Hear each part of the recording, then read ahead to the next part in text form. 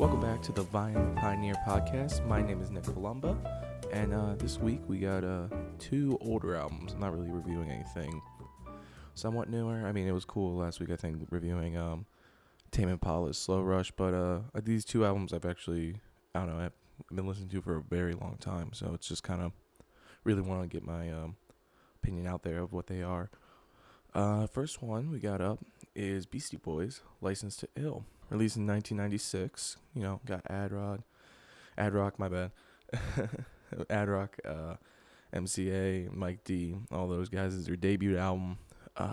It's a mixed bag of rock and rap, because you can't really, that's why so many people are like, I never understand why, the Beastie Boys are in the, Rock and Roll Hall of Fame. This album right here is all you need, honestly, that and Ill Communication. But this one especially. Just the track list on it is just full of these punchy rock songs, yet also these 808 filled rap melodies that just go perfectly together and somehow mix, especially when they're sampling guitar parts from rock artists. That's also the other thing, is that they have just like throughout the whole album just tremendous respect for all the generations of rock and rap that came before them. Run DMC, Led Zeppelin, AC/DC, they all follow in their footsteps. I mean, that's why they got onto Def Jam Records in the first place. I mean, we can look at the title tracks right now. I mean, there's the instant like classics of like hip hop almost, I guess. Or like their brand of hip hop, which are like Paul Revere, Rhymin' and Stealin', Girls, kind of a little bit. I wouldn't call that one 100% like rap. It's more of a stripped down thing. It's one of the more stripped down songs on there. Because like I said, Rhymin' and Stealin', Paul Revere, Brass Monkey, they all have that big, booming 808 to it that is very synonymous with the Beastie Boys now. But this is when they were first experimenting with it and still kind of figuring out their sound, what they wanted to do, whether they were more rock, more rap. In general, though, I mean, it's just a great combination of both genres of music, in my opinion. And then, of course, you got the more rock-driven songs, No Sleep Till Brooklyn. You got Fight for Your Right to Party. What else? What's the other one on here that I'm thinking of? Oh, man. But, I mean, you look at the other things on the other songs on this album as well. She's Crafty also, again, has the drums in this, again, are just insanely well driven. But then again, with the sampling of guitar riffs from classic rock all over the place, it just pulls it together. One I do want to talk about, again, is I was talking about earlier, is the song Girls, which is it's a weird one because you're coming off like these very heavy driven like rap tracks with the booming 808, and then all you got is this like little MIDI piano that has like no effects to it, and you just got the guys humming in the background, and it's just a very stripped down version of a rap, but at the same time it's still very creative and spontaneous almost. I mean, mostly, especially with you can see it with Paul Revere, though. The more the 808 is featured on here with closed hi-hats and bass and rim shots like that. And there are downsides to this album. I'm not gonna be like, oh no, it's amazing all the way through. Every single track is like, top tier. Like we all know, Brass Monkey has not aged the best.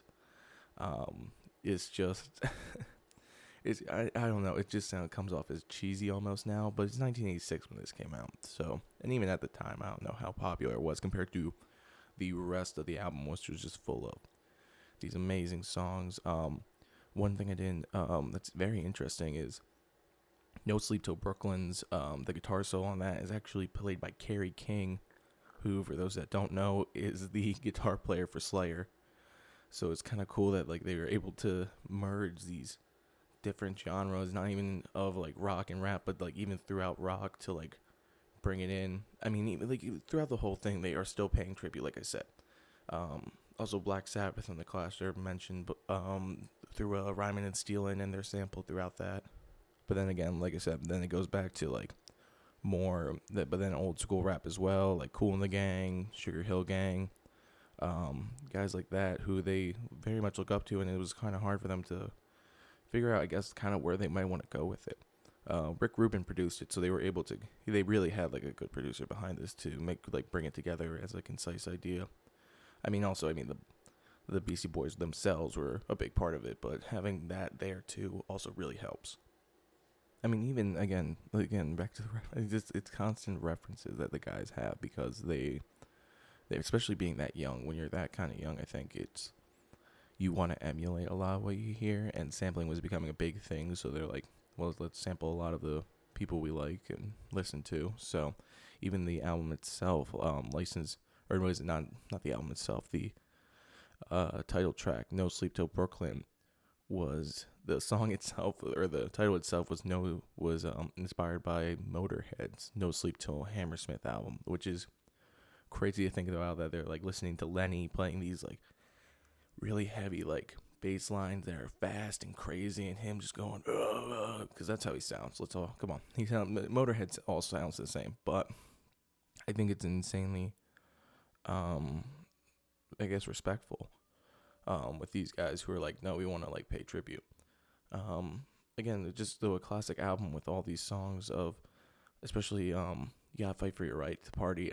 It's such a like a like living in your mom and dad's house at 16. Like, God, I just want to do my own thing. Like everyone's like on my back about stuff, and then it's just I don't know. You can't help but smile and laugh at it now because it's a little older, but at the same time, it still is a very well produced song that you can still jam to.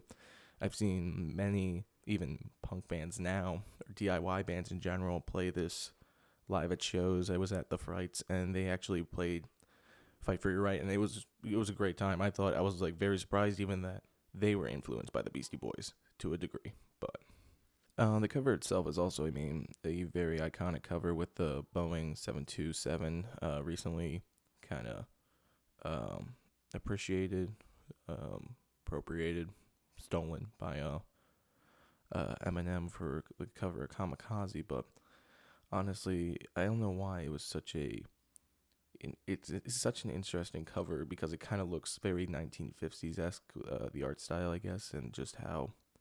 But then like well, at least the front does, and then you turn around the album and it's crashing into a giant mountain, and it's just like you see this wreckage and carnage on it, but it's still like just a beautifully like crafted piece.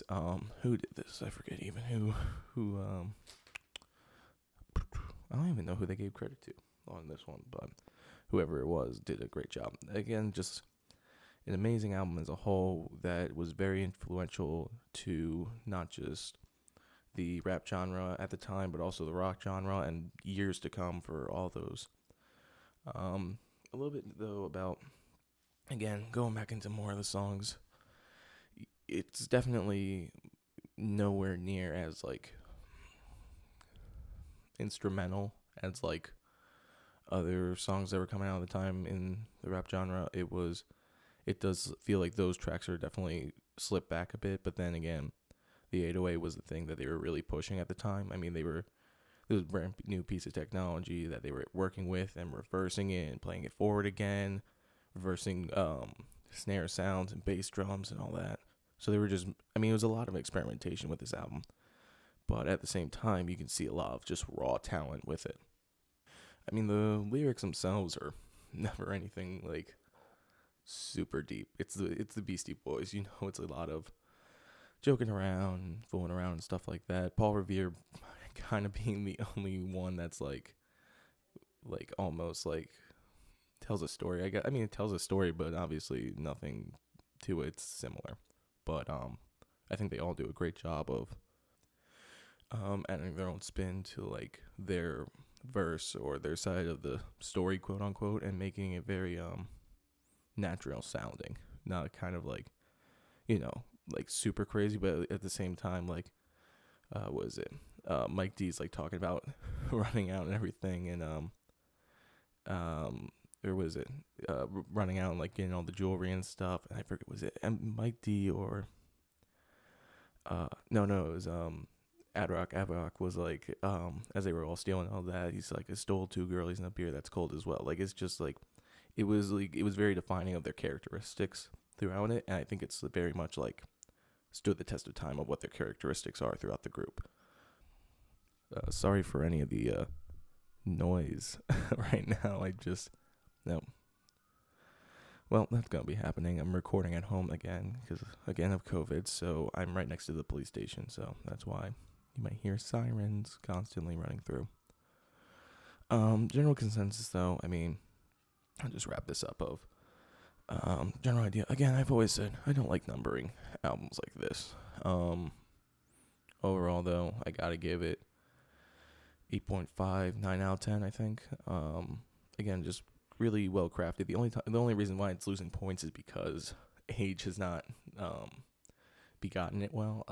It's very primitive when it comes to rap, but the rock still hold up on it. The lyrics and the vocals and especially the 808 just make it sound really unlike anything else. At the time, it's kind of it's a very distinct Beastie Boy style is using the 808. So, they kind of founded that. So, can't knock it. All right, second album on today's episode is Weezer's Pinkerton album. I know it's a very I don't know how to describe it. A very hipster album. I don't even like saying that because I like this album a lot and I don't like that word. But it is one of those like things for a while that was a hidden gem in the rough. For those who are not big Weezer fans, which is a lot of people, they're not the biggest band in the world, but this is their second album, released in 1996. 1994 was their first one. That's the blue record that has the Sweater Song. What else? Buddy Holly, Say It Ain't So. So obviously their first album was a huge hit. How do you follow that up? Which is it's really hard to follow up an album like that, especially when they were very young when that first one came out. Again, just like the Beastie Boys, but this album took a very different turn than the poppy kind of sounding rock that they were making before, where it was very lighthearted songs, just kind of about whatever they were feeling about. But this one is just a much darker tone to it, which in 1996 was not huge. I guess at the time it was still like a lot of the sound was still very underground that they were working with. The guitar sounding and the bass was a lot deeper and heavier. Almost ambient of the West Coast punk movement going on, or bringing back of the punk movement. They even reference Green Day and El Scorcho, who it was also very young and had just put out Dookie, I think, around the time, or was about to. But it was definitely a weird. So lead singer, songwriter River Cuomo, he really was just struggling with the idea of fame and just handling that. He just didn't know what to do. He ended up going into surgery for his legs at one point because he was born with one leg shorter than the other, and it was very painful, and he was mostly in hospital beds. The same period, he was in Harvard University studying classical composition because he was feeling frustrated with the limitation of that rock and roll was giving him, and he felt like he really couldn't expand it anymore. One of the big things one of the big influences is not really like a certain artist, but Geek. Oh God, this album is gonna be a little hard to review because all the influences and a lot of the names are very hard to pronounce. Giacomo Puccini, that's not right, but whatever. Is 1904's opera Madame Butterfly. He would listen to that constantly. It's about just a very sad and tragic story, and he was inspired to keep going with music because of it. So it became a very darker album because of that. And when it came out, people hated it. They're like, this sounds nothing like Weezer. These are the same guys that put out Buddy Holly 2 years prior. That makes no sense. But as people realized later in the 90s that themes were going to become darker and darker. There was other bands, but this was one of the first ones, especially when you coming out with such a poppy album beforehand. It's hard to switch over immediately. It's a mixture of emo, but there's also some poppiness to it. Honestly, the best thing is, again, just going through these track list. he just every album or every song just he had poured something into, and I think it flows so naturally. For a title track was just Tired of Sex, and that one was just him talking about kind of like, he hooking up with groupies and just like having this rock star lifestyle and finding no fulfillment from it, and like wondering like, oh, will he ever love someone, or is this just all physical? Um, Going down the list though, more across the sea is not a great. Even I'll admit it, that I don't like the theme of that song. It's very perverted in a way. Talking about wanting to being influenced by Japanese culture in general. River was attracted to anything Japanese. So it talks about he talks about getting a letter from a fan from Japan and like, thinking about her when obviously she's like in high school, like I don't know how, like in something the age in high school, something that's way too young. And he knows like he shouldn't be thinking about her, but at the same time can't. And it makes it is a perverted song, but at the same time it can't help but like, he was so lonely at the time that he was clinging to anything in his life, and that letter was probably one of the few things that kept him going. Honestly, at some point. Moving on though, I mean, then you have that where he's like, I'm at my low point. This is what's going on, and then The Good Life, which is kind of just him realizing, listening to Madam Butterfly on repeat and kind of coming into his own again, but still being like a bit of a loner in his Ivy League life and stuff like that. I mean, he constantly said he felt isolated while at Harvard. So he found this as like an ideal way of like expressing what like he felt the past was like when he wasn't there, he wasn't going through surgery constantly, and he was just partying and touring with Weezer and having a good time. And then you got which I never understood why this one became the first single that got released for it. El Scorcho, while a good song, definitely should not have been the title track that got released and was pushed heavily throughout the inception of the album. But it definitely it's definitely is a good song because it does talk about, again, his inability to interact with girls and talk, and he feels stressed out, and it's he's just anxious all the time. And it's more about him, honestly, than about anyone else. And he knows, he'll never know people if he doesn't approach them. And then it follows up with Pink Triangle. Again, just like the track list flows very naturally throughout it. And then Pink Triangle, which is a man falls in love, but ends up finding that the girl he's in love with is a lesbian, and never knowing that they're never going to be together because obviously she's not going to be attracted to him, and just dealing with that emotion. The last one, this is kind of going to be like a breaking point to then talking about the tone of more of the songs, is Butterfly. Butterfly, the closing track, is mostly a stripped down acoustic song, and it's just, again, not even talking about the reflecting on the times of the rock star lifestyle and partying up, but no, just like the innocence and basic daily life of childhood and being at home with his mother and stuff like that. It's a very beautiful song, and it kind of closes out this more heavy and dark album on a light note. Carries out very nicely, I think. I mean, then we can talk about just in general, the the general tone of a lot of these songs. I mean, The Good Life, El Scorcho, and Pink Triangle, while heavier, do have a distinct Weezer sound to it.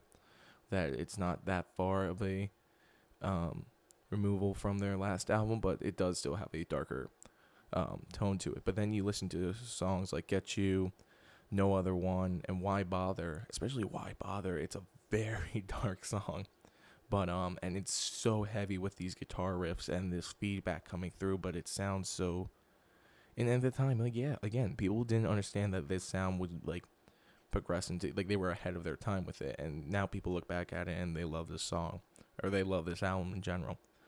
But I think these songs have this very heavy tone, and then goes from across the sea and the good life into a more poppy tone, but then just this ending of Butterfly is just a like pure bliss ending, and it really does just leave it on a high note. Like, this is what you're going through now, and it is nice to reflect on the childhood and the past, but then you gotta stay out of it, kind of way. But I mean, in general, again, like I said, the reason people call this a hipster album is because it wasn't until, past few years is when I got into it actually for the first time. I listened to it when I first got into Weezer when I was in high school, and I didn't like it like everyone else. I was just like, oh, this really is not good. And then I started listening to more heavy music and expanding my music repertoire, and looking at that kind of stuff. And then I finally listened to it freshman year in college, so 2 years ago now. Oh God, I'm old. And that's when I first listened to it, and I was like, oh no, like it's much deeper than their poppy stuff. As much as I like the pop rock that they would produce, this was something different. And again, just ahead of its time, sadly, and could have been a lot more. But I think honestly, it has aged beautifully compared to Licensed to Ill, which can be described as quite old now.